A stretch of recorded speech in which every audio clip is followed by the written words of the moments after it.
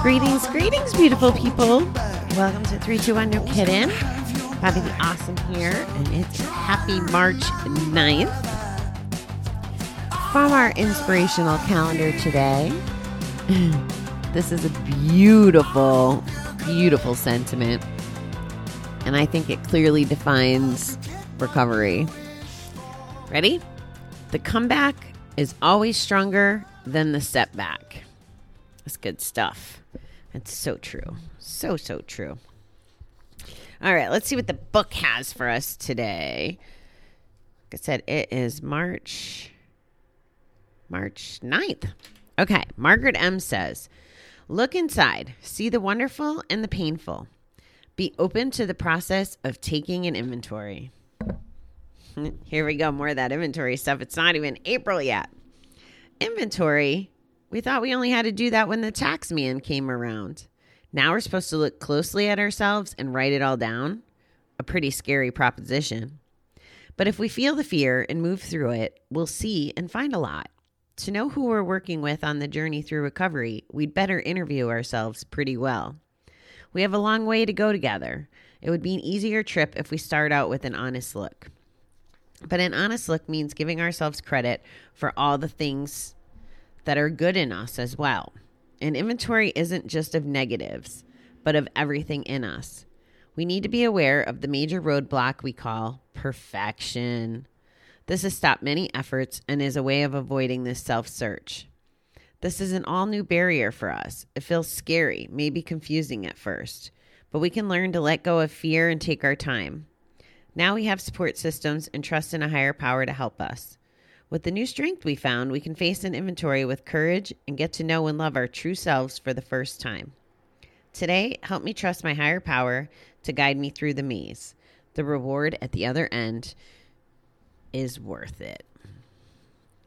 The first thing that popped into my head for this was a training I was at last night, and they were talking about business, of course, and showing up in the world.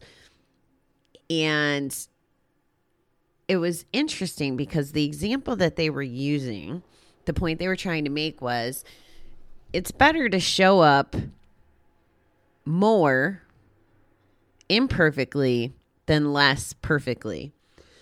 So here's what I mean. If you were working on your recovery, say 80% of the time, but you weren't executing it absolutely flawlessly, that's better than working on it 5% of the time completely perfectly. Which do you think is going to move the needle for you better? And it's definitely more the quantity. I wouldn't have thought of it this way on recovery before last night when I heard that training, actually. But it's true, because the imperfect actually contributes to us doing a better job at recovery, which is kind of interesting in itself. It does go and have to start with being honest. I mean, if you're going to take an inventory and lie to yourself, don't even bother taking an inventory. Well, actually, that goes against what I just said. I just don't suggest not being honest with yourself. You can keep it private, but it's important to recognize what you can see. Now, I don't think that early in recovery or late in recovery, or actually any time in recovery, that we know all the things about ourselves to be completely honest. I think we can try, but I think as we continue to learn, and the more we learn, it impacts how we reflect on how we view ourselves or our past actions or whatever. It just continues to get clearer and clearer if we keep doing the next right thing. So it is evolving, but you have to be honest. So for example, if you were taking an inventory about how you treat your spouse, maybe they haven't left you yet, but that doesn't necessarily mean that you have a good marriage, right? So take a look at what you own in that when you do the inventory. Are you keeping secrets? Are you lying? Are you being helpful around the house? Are you doing whatever it is that fosters your relationship? Or are you just getting by? Because if you just say, well, like we haven't gotten divorced yet, That doesn't mean that it's a happy, fulfilling, recovered kind of marriage. It just means that the worst hasn't happened yet. Or divorce could be the best. I guess it depends on your situation. The probably hardest part of this that I think people struggle with is when they do take an inventory, acknowledging the good. And I found myself doing this lately where I keep going back and I keep focusing on, I don't even want to say the bad, but I have like all these limiting beliefs about things or about myself, like the not good enough or how I'm showing up in the world. Like I have these stories going on in my head where I think I could do better. And here's the thing. It goes back to that original rule. Maybe I can do better. Of course, everybody could do better. But at least I'm showing up and I'm trying. And I know that I use the example of me recording videos because I still hate doing that, honestly. But I'm doing it every day, and every day I get a little better at it. Not perfect, and I keep trying, but there's definitely a visible difference between how I showed up on camera 3 months ago versus 6 months ago versus a year ago. And it comes from the practice and being honest with myself that I'm not good enough. Not good enough, but I'm not good on camera, so I have to work on that. But then there are other things like, I don't know if being bossy can be counted as a good thing all the time, but maybe it's visionary or that I can see a bigger picture. Now that's a good attribute, but maybe if I'm not in the right headspace, I'm not even going to acknowledge that. Or the fact that 85% of my 85% of the time I told the truth. It wasn't really unless I was gambling or had something to hide that I would lie. So that's a good characteristic. Am I overall an honest person? Yes. Do I still need to work on,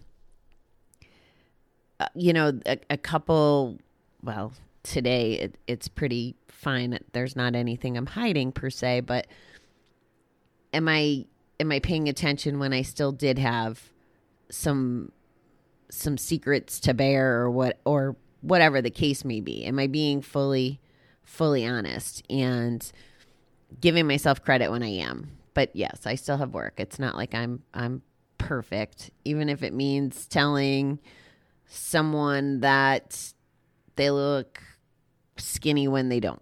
I don't know. I just have to be good about noticing both sides. At least that's the way it works for me.